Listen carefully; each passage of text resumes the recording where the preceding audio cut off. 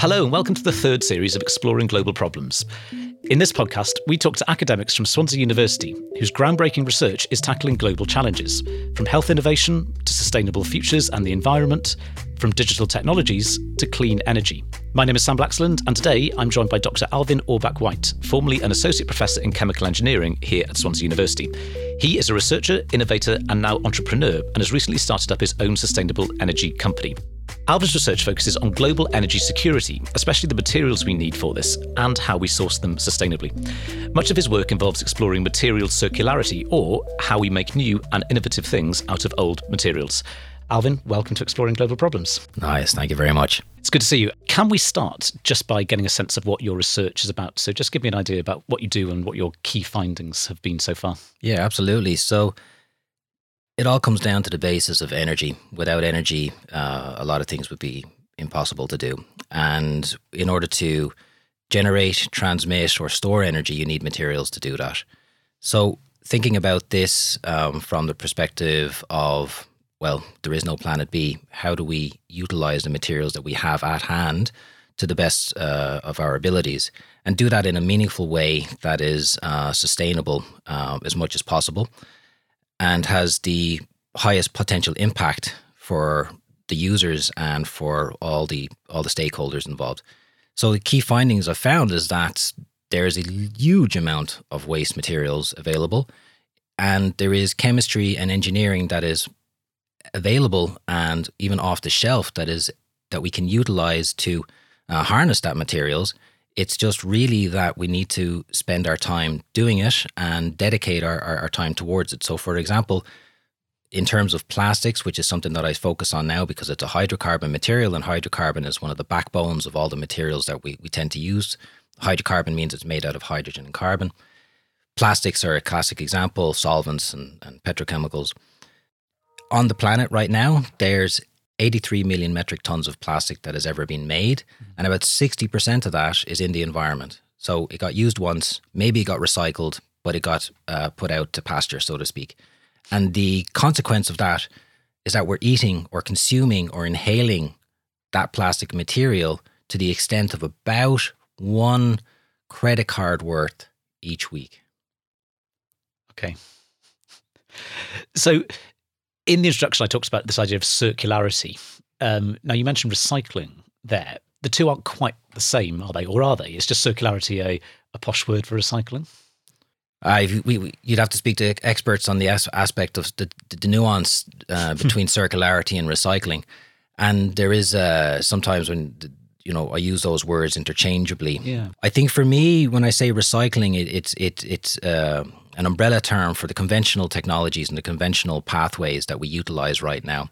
Circularity has been around for actually quite a long time. I mean, farmers have used the concept of circularity for a very long time. Look at the way that we have milk products and cheese products, because the farming communities didn't want to waste that material. And so they found other ways that it could be utilized. We've had circularity for a very long time. I think the distinction now that is starting to arise or has arisen is that we need to dig deeper into the materials that we're considering for recycling or considering for circularity. And that is where the new avenues of science are starting to come around. Which is very much what you're doing. I've looked up a little bit about your research and it's very interesting. There's an element, I know we'll talk more about it in a minute, but there's an element almost of, to my mind anyway, of upcycling here in some ways, of taking rubbish and turning it into really quite interesting, cool stuff. Is that fair? Oh, absolutely, yeah. And I for a while I've been I've been toying with what's the correct terminology for this? Is it recycling? Is it circularity? And I even considered it as upcycling for a time, but upcycling already has a connotation, and so in a way it is upcycling because you are generating a thing that is more valuable or contains more value than the original item itself, or the same pathway if it was recycled. Just to focus on that point about upcycling to make things more valuable, part of the philosophy that I have in my working is to think that the problem that we're trying to solve, look at that and realize that the solution is in the problem.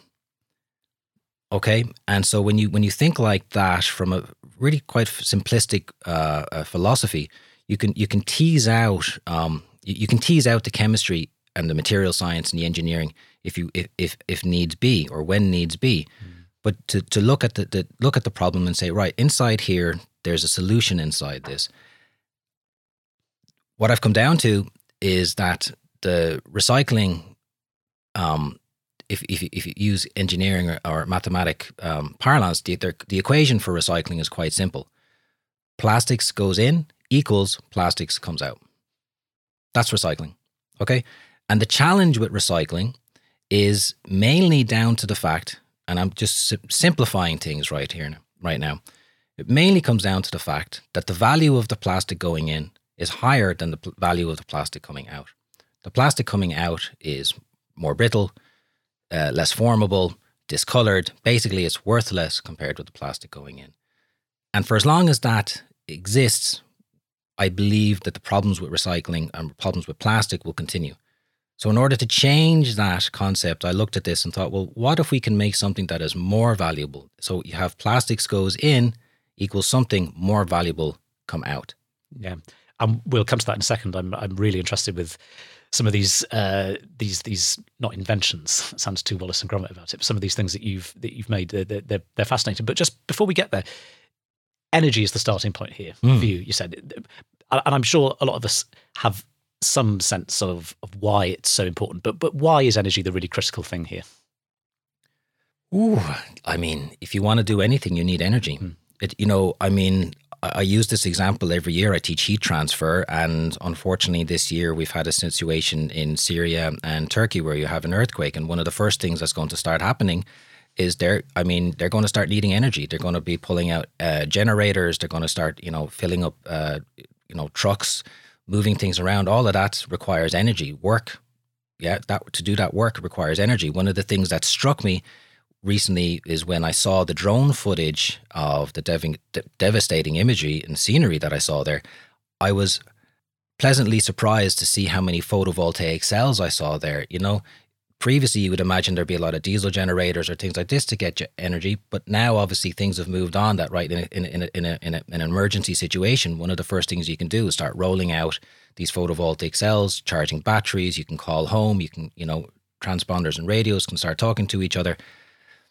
I bring that example up because there's a scenario where you've got nearly nothing else except for life, and you're on the brink of life, and the first thing you need after food and water and hope is energy, and then shelter. And it's a fundamental tenet of our way of life, and we are so used to it that we forget that we need it. Absolutely. It's like when there's a power cut and you still go to do things without realizing that you can't put the kettle on. Open the fridge up. Yeah, absolutely. Yeah. Now, you've worked or studied a lot in the US. You were at MIT and you worked in Texas. So what were you doing out there?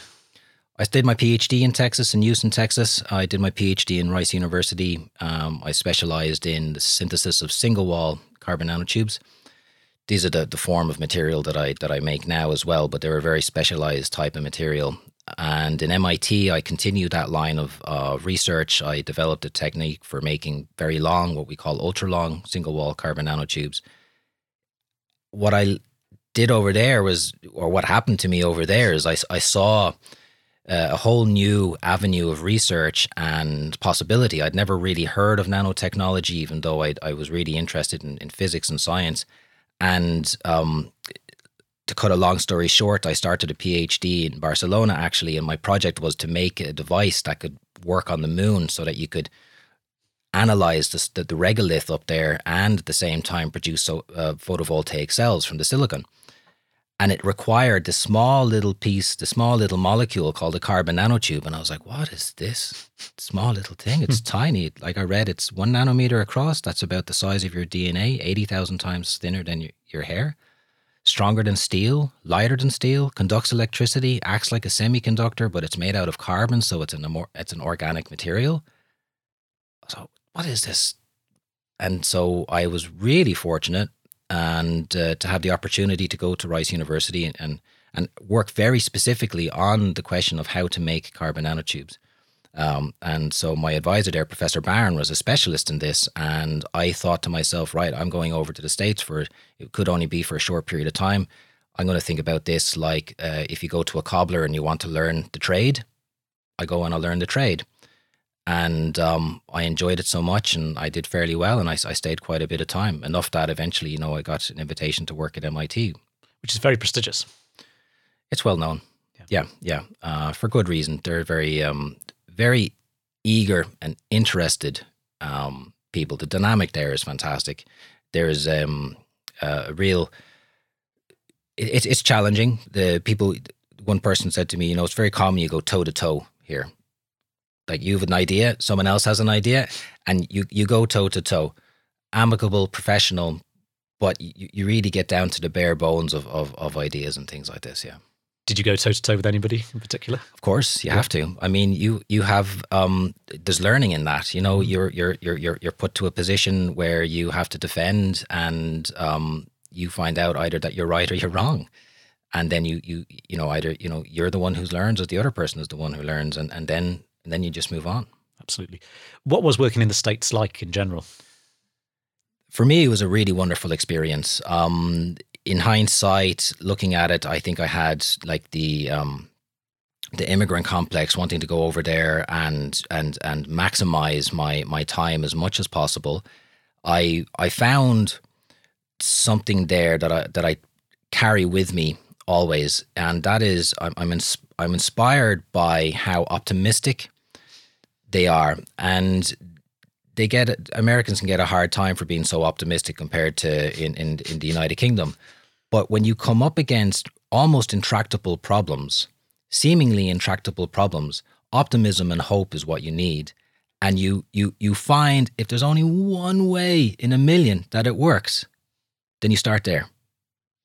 All the other ways that it doesn't work, that's fine. You can find experts all over the world who can tell you how it won't work. But finding an expert who will find you one way that it will work, or who will have the willingness to find that one way that'll work, that's what I learned. And that's something that I take with me, and I love that.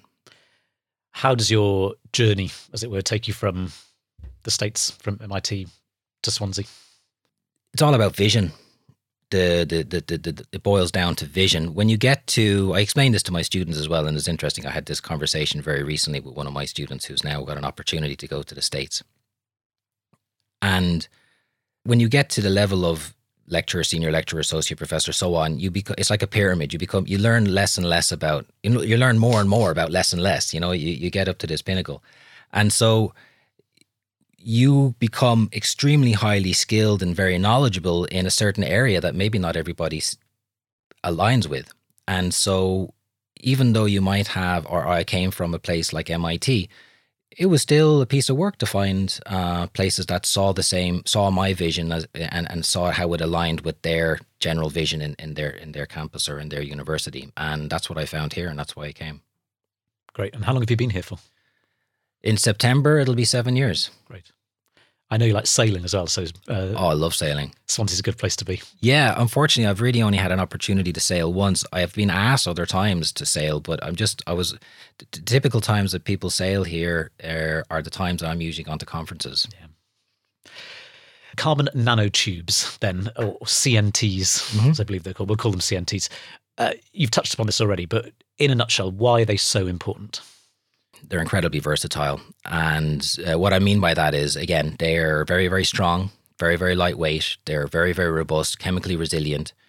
They can withstand very high temperatures, very low temperatures. They can conduct electricity. They can transmit heat. We've shown them to transmit data. They are flexible. So you can imagine very strong wires, cables, cords made from them. You can imagine very strong, lightweight threads and fabrics made from them. They are broad spectrum absorbers and receivers. So they are basically like a black body, which means they can absorb all the energy which is incident on them. So that's why they look so black. Incidentally, the world's blackest material are carbon nanotubes. They are somewhat challenging to make, but easy when you know how. So they're versatile in the way that, predominantly industrially they will be made using very refined petrochemicals. now I've shown that you can make them with a more wider range of carbon materials, face masks, for example, polystyrene. They have a wide variety of uses. They get incorporated into concrete, into cement, so that they make the cement more heat conductive. So instead of having cold spots in houses or homes, the homes share the heat. Okay, so you won't have the north side more cold than the south side, for example. Yeah, so you can have this heat transfer much integrated into the passively integrated into the home. You can have much more flexible steel.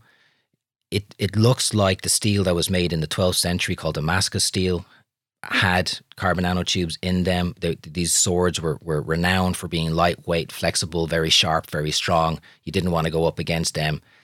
It turns out years later, I mean, it was 20 years ago or 15 years ago, they used electron microscopy imagery to find out that there's actually single wall or multiple wall carbon nanotubes in the steel that they were making in the 12th century. So this material has been with us for a very long time. Well, that's given me an opportunity to put my historian's hat on. Yes, please do. But how is this stuff in this 12th century material? I have a theory on that. I took that theory to a blacksmith, and with two blacksmiths and myself, we put that theory to the test. We've been working with black powder, carbon black powder, as Homo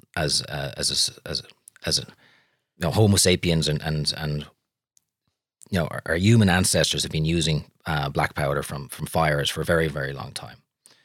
There must have been something, and so over time, also we got into metallurgy, and we make, you get iron, you add carbon to iron, you get steel. So somebody must have recognized there was something special about a certain type of carbon that they were using that made a certain type of steel. So they didn't have electron microscopy, but they must have had a much stronger sensitivity or sensibility to the material handling or the material performance. So this art of blacksmithing, very highly skilled work. These people must have recognized there was something about a certain type of soot, and they must have learned how to make this soot. One of the pieces that I've put together in the puzzle of where it comes from or how we know about it, historically, there was an article written in the 1970s for the Journal of Chemical Education. Great journal, actually, and this was called Colloidal Soot, The Magic of Colloidal Soot, I think was the title of the paper. In that article, the author wrote about how colloidal soot is now found in ink from the Roman period. And the reason why some of these artifacts still exist and we can still read them is because the ink still survives, because it has these nanomaterials, like I said earlier, are very chemically resilient and kept very chemically robust. Now, how did they know about that back then? That is something that I'm really curious about, and I've asked various historians, and I'm still open to hear from other historians about what they might think. Someone has probably read an account of somebody being a blacksmith and maybe not realizing what they're reading, that someone is like discussing there's certain soot that they would use over other soot, and in that formulation, in that description, is probably a formulation for how it was made way back in the day. One description I've read suggests that they used dried pine branches, and then they would burn that, and they'd get an instant hot flame, and then they would douse the smoke on cold marble slabs. So the smoke would condense very quickly, and then that soot that was condensed there, that was the colloidal soot that they would put in the ink. This is true interdisciplinary stuff here, really, isn't it? It's fascinating. Yeah, brilliant. I was going to ask, what are typical materials made from or with CNTs? I mean, I wasn't expecting medieval weapons and ink, but which is absolutely fascinating. Obviously, I love that. But if we are talking about the more typical uses of these things, it's the cables, isn't it? It's the things that you were mentioning a moment ago. Yeah, the cables is the vision that I have, and many others share that same vision. The cables predominantly are still using metals right now, but I believe that will change eventually in the future for a variety of reasons. Right now, you can buy devices that have carbon nanotubes in them. You can buy headphones that have carbon nanotubes in them. One device that a colleague Varun, my colleague, has pointed out to me, is because they conduct electricity and they're not metallic, they can be used in MRI scanners. Right. So when you're in an MRI scanner, it's a big whirling sound. You can't hear the operator, and maybe you have to move left or hold your breath and things like this. Now you can wear these headphones that are, the casing is made out of plastic, but the electronic componentry inside it is made out of carbon nanotubes. So now you can interface by radio waves with the operator. Whereas if you use metal, I mean, the magnet would just pull the headphones right off your head. So there's one way it's being utilized right now. You can use them for batteries. And this is the thing that I'm thinking about now, is where the big use case scenario will be, because in batteries, they're commonly used as a conduction platform, and they're chemically resilient so that they don't degrade over time. So they should give additional lifetime to batteries. And they're lighter weight than metals, so they should eventually make batteries lighter weight as well. So one of the aspects with electric vehicles is mass. I mean, it's one of the aspects with all motors or vehicles in general, because you've got to work against gravity all the time. And electric vehicles are nearly 1.5 to 2 times more heavy than a traditional car, because they've got these additional metals in the batteries and the solenoids and things like this. So these are places that are both where nanotubes are both being utilized now, and where I see them being utilized in the future. It sounds so innovative. Things I've put to guests in previous episodes of this podcast, when we've been talking about things like energy generation or climate change, and they've been very concerned and worried about the future. And I've put a point of view to them sometimes, which is that we will innovate our way out of this in some ways. Things will not come to the rescue per se, but human ingenuity will help overcome some of these really, really big problems. Is this not proving that point to an extent? Yeah, so on the topic of whether we're going to innovate our way out of the scenarios that we have in the future, yes, we have the ability to do it. We have the ingenuity to do it. The one key factor that we all need is to maintain hope. And I know that you say sometimes just in your personal life, you've got to try and balance, this desire for hope with the realities of kind of your life and the realities of working. I think there was a quote that you've got to decouple your sense of worth and happiness from your long-term vision. Sometimes do you get too involved in all of this and in your research? Yeah, you've clearly done your homework there. It's a long road. Yeah, it's a marathon of sprints. That's how I see it. I try to run at a clip of about 60 to 80% efficiency, and recognize that remind myself that the impact that I may have, I may not see it, and come to terms with that, and just be true to myself and do the thing that I think is the right thing to do, because that's what I'll be comfortable with. Yeah, these are quite big themes, big ideas. Yeah. And I got a sense of calling, if you will, when I went to the US, and I saw another thing I saw, to add to what I'd said earlier, was all the people who I worked with, like the professors who were in Rice University and MIT, they're really working on big problems. They're really working on big problems. Like you have this podcast about global problems. Like they're really working on big problems. And in some cases I was like, wow, that's just too big. And then other cases I'm like, well, what else are we doing? If we can, then, should we? Possibly we should.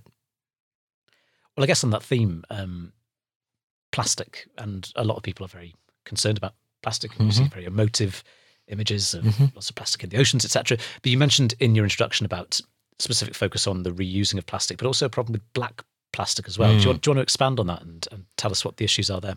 Yeah, black plastic is when I had the idea of using plastic, I went into Andy Marin, and he said, use black plastic. That's a pain point. And he was right.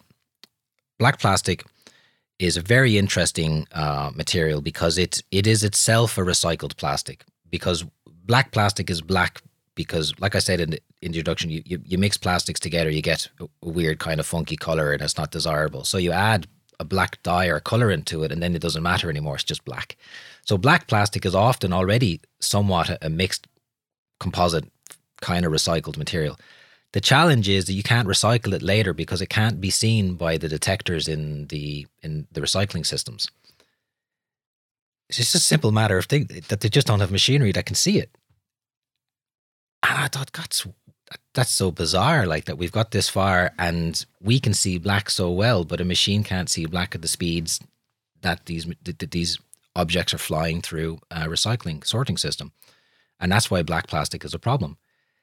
So black plastic gets collected, and because then black plastic is now usually already composed of a multitude of plastics, it is now a challenge to recycle, because when you try and melt it down, you got different plastics, they've got different melting points, so you're going to make it, it's going to be a glumpy goo. And so I thought, okay, this is an interesting pain point. But from a chemical perspective, when you really break it down, if you really want to get down to the nuts and bolts, it's carbon and hydrogen. And so thinking about it from that perspective is like, okay, how do I utilize that carbon and that hydrogen in the best possible way? What are the chemical mechanisms that we need to think about? What's the engineering principles that we need to apply? And it kind of just builds up from there. This is going to sound like a dramatic change of tack here, but you are, I don't know, you tell me, a DJ, aren't you? Mm-hmm. Has that in any way influenced your work or what you do? Yes, absolutely. I mean, yeah, definitely. How do I give a synopsis of how it's influenced my work or who I am? Well, maybe first just tell us what sort of DJing you did and when. Yeah, so way back in the day, I started out in my first official gigs were in the Ballybunion Atlantic Hotel in Ballybunion, County Kerry. Is that where you're from? No, it's not, but it's where I would travel to, and I stayed in the hotel, and I worked in the hotel and DJing, and I would DJ the Friday night. I helped with I was the warm up DJ, and I would help the main DJ, and then the next year I went to Ibiza and I DJed down there, and I started off DJing CDs, which is what I was, compact discs, which is probably also something people might have to Google these days. And then I went back even further old school. Like next year, when the money that I raised from working that summer, collecting or sorting bottles and all the stuff you have to do with a bar and a hotel, I used to buy vinyl and records, and then I went to Ibiza and I got a gig there, and I worked the summer there, and then I chose to go back to school. And ever since then, I maintained DJing as my kind of one of my creative outlets. And I think it's very important to stay close to recognize. I'm very privileged to have had that opportunity and have that space. My parents would always say, "Turn it up." When I'd be playing the music, they'd be like, "Get those speakers out here." I had these big speakers. They were like half the size, the size of two children. And they were like, "Yeah, bring that outside to the living room and like turn that music up." So I'm very lucky to have that support. And DJing really, it taught me a lot of things. I think one of the things it taught me is about blending attitudes and moods and reading a room. And I think being a successful DJ or being a good DJ is a combination of two factors. One is reading the room and the other is blending the music, right? Which requires also oftentimes reading the room and picking the right tunes. And so in a classroom, I feel like I'm pretty intuitive about when's the right moment to maybe take a pause or ask a question, or I feel like there's a question coming. And I feel like that I became more attuned to that through the practice of DJing, of reading the room. And I think the aspect of DJing as well was, for an introvert like myself, is a perfect place to be at the center of the party without anybody needing to talk to me. So standing in front of a big lecture theatre. Yeah, basically. Yeah. And is the blending of the tunes, is there an academic research parallel there as well? If you're bringing in lots of different ideas from different places. Well, that's a very good very astute. I didn't think about it like that before, but yeah, actually, you could think about it like that. If I suppose if you're going to use that parallel, then it's like in DJing, the objective is to get everybody's hips moving, and then to keep that going, and to get that gyration going better and better and better, regardless of the song, regardless of the genre. Just keep that flow going. And I suppose with innovation and the science that I use to innovate it is kind of like that. It's like whatever it takes to get that process operating. If we have to learn a little bit of history, if we have to learn a little bit of engineering, if we have to do chemistry, if we have to go backwards and learn a little bit of physics, that's what we have to do. Because at the end of the day, what we have to do is solve a problem, not maintain and stick to a discipline. I think good academics, like good politicians, often have hinterlands, wider ideas and interests that they can expand into. So that's particularly fascinating. I like that. Talking of politics, actually, I was going to ask about big picture stuff here for a minute and say, when it comes to your research, to what extent is politics and government involved? To what extent does perhaps a big decision made somewhere very far away impact the direction that your research might go in? Massive impact. And I've really come to appreciate this, the effect of the impact and influence of policy and politics on science, thanks to my interactions with the Royal Society. I did a parliamentary pairing scheme. I went to Westminster. I was there for a week. Welsh Crucible, we went to the Seanad. But really seeing how a policy decision can be made and how or whether or not that gets enacted based on politics, and recognizing how different the two of them are, but also recognizing how it filters down in terms of regulations, laws, policies. And one key quote I remember, and I keep it with me, was from an event I was in at Cardiff, where there was an inventor there, and he gave his presentation, and he said he's been working on plastics recycling technology for 25 years. And it's only now that he's starting to be able to make headway, simply because the policies have changed. And I thought to myself, right, I need to learn more about this, because I don't want to be blindly, scientifically, naively working like an academic towards something, if really the bigger key factor is going to be policy. The political will. The political will, yes, and the actual policies that are in place, and what the language of the policy, and how the policy is, whether it is enacted, is there any teeth behind it, who is going to do that? That comes down to politics.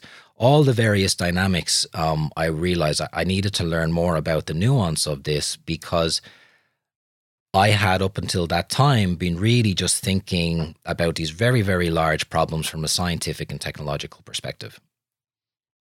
And then that quote, to me, signified that I need to broaden my horizons again, to also take in the consequence of policy and politics. This sounds like the kind of topic that requires a lot of collaboration with other people. Absolutely. So who do you work particularly closely with? Well, on the point of collaboration, absolutely. You have to have conversations with as many people as possible. I in my class, EGSM 05, I teach this, that people should broaden their network and their horizons as much as possible. And in a course I took at MIT, or a class, this person said, stop worrying about your career, get on with it. His advice was, you should be networking to 3 people a day. And I also kind of had a similar reaction. Actually, I was more aghast. I was like, God, I'm going to burn out on my contact list in about 2 weeks. I was sniggering there, because I thought, gosh, that sounds like hard work. Yeah. But if you think about it like work, it is. It depends on the way you think about work. But if you think about it as a job that you have to do, then maybe it is a little bit too much. But who do you have in your network? The people I have in my network, I love to hear about. The stuff that they're doing is phenomenal. It's fantastic. And if there's any way that I can help them, I love to be able to achieve that. And I try and keep up. I try as much as possible to keep up with 3 people a day. I'm not that good at it, but there is some fascinating work going on, and it's amazing how I read an article, I go, oh, that's very interesting, and just reach out to that person. And it's so few people would reach out to me based on the work that I do. But when they do, it's out of the blue, and I'm really thrilled to get it, and I respond in earnest. And I imagine the same for when I reach out to other people, and bit by bit, these people become a part of your network. So who are they? They're all the people generally I've either interacted with or been inspired by or had the guts to reach out to. A large variety of people from all sectors. Other universities? Yeah, I mean, there are university lecturers, professors, students who've moved to other universities that I've worked with. I mean, I'm still working with my colleagues back at MIT, still working with colleagues in Rice University. I just did a piece of work with someone in North Carolina. I had long conversations with colleagues in Cardiff, and thanks to the Welsh Crucible, I had lots of interactions with other universities in Wales. I'm going to have to go through a list and think about all the different universities, but many different universities. At sometimes at different moments, it's more intense interactions that I would have with them because we're looking at a grant and we're deciding, is this what we want to work on? How would we correlate our efforts together? And then there's other times where we just get swamped by what we have to do. I know you said a moment ago that you might not even be around to see the final conclusions to all your hard work, but in the kind of medium term, I guess, or the medium to long term, if you could think of one really big, fantastic thing that came out of all of your work, realistically, what do you think it's going to be? So I had this visualization exercise that I did thinking about my daughter when she's 12, 13, 14 years of age. And she's 2 now. And so she can speak a little bit, but she wouldn't quite understand this. But at that time, she does. And at that time, I talk to her and I think to myself, and I say to her, she's asking me, you have this choice ahead of you, that you have this technology that could work on converting. It could make, even if it's only a drop in the ocean difference for plastics recycling, it could make a difference. And what do you do about it? And given the fact that, I mentioned that statistic that right now we're consuming one way or another approximately the size of a credit card of plastics a week. That saddens me, frightens me, and enrages me to think that that's what's happening to my daughter or anybody else's child or ourselves right now, that we've put ourselves in that position and this is the norm. If there's one thing that I would like to come out of it, is that when she's 10 or 12 or 13 or whenever this time is, sometime in the future, that quantity doesn't go up. And if anything, it doesn't go up, but hopefully it goes down and it goes to 0. Now, there are going to be people listening to this who obviously are very interested in what you're saying, but they might be thinking, I want to study this or I want to work on this in the long run. What advice would you give those people? Follow your heart. Be true to yourself. Think about problems. Look for problems and develop a fundamental basis, a skill set. Was it the judo master who practices one thing 1,000 times is more dangerous than the judo master who practices 1,000 things, or 1,000 different things. Get into the nitty gritty of something, and then learn how that thought process or learn how that skill set can be applied in different areas. My biggest advice at the same time is that's also a little bit airy-fairy, because you have to be practical, you have to be pragmatic. Like, some people love to do certain things, but at the end of the day, you got to put bread on the table. You got to think about this in the long game. You got to be patient and try not to get distracted. This day and age, distraction is something that I fight with on a regular basis myself, from daily distractions to weekly and monthly and seasonal distractions. If you find in yourself that you have a calling, or there's something that you just can't put down, an itch, yeah, scratch that itch, as they said in The Wire. Like, follow that passion and surround yourself with other people who will support you and believe in you, and find those people. Well, I'm sure people listening to this won't have been distracted. It's been a fascinating conversation, Alvin. Thank you very much. Oh, thank you. If you want to find out more about Alvin's research, you can visit his personal website, www.alvinorbackwhite.com. That's all one word, the Alvin Orbaek White bit, and it's spelled ALVINORBAEKWHITE. To find out more about this podcast and Swansea University's research, visit swansea.ac.uk/research. That's all from us today. Thanks for listening, and thanks once again to my guest, Dr. Alvin Orbaek White.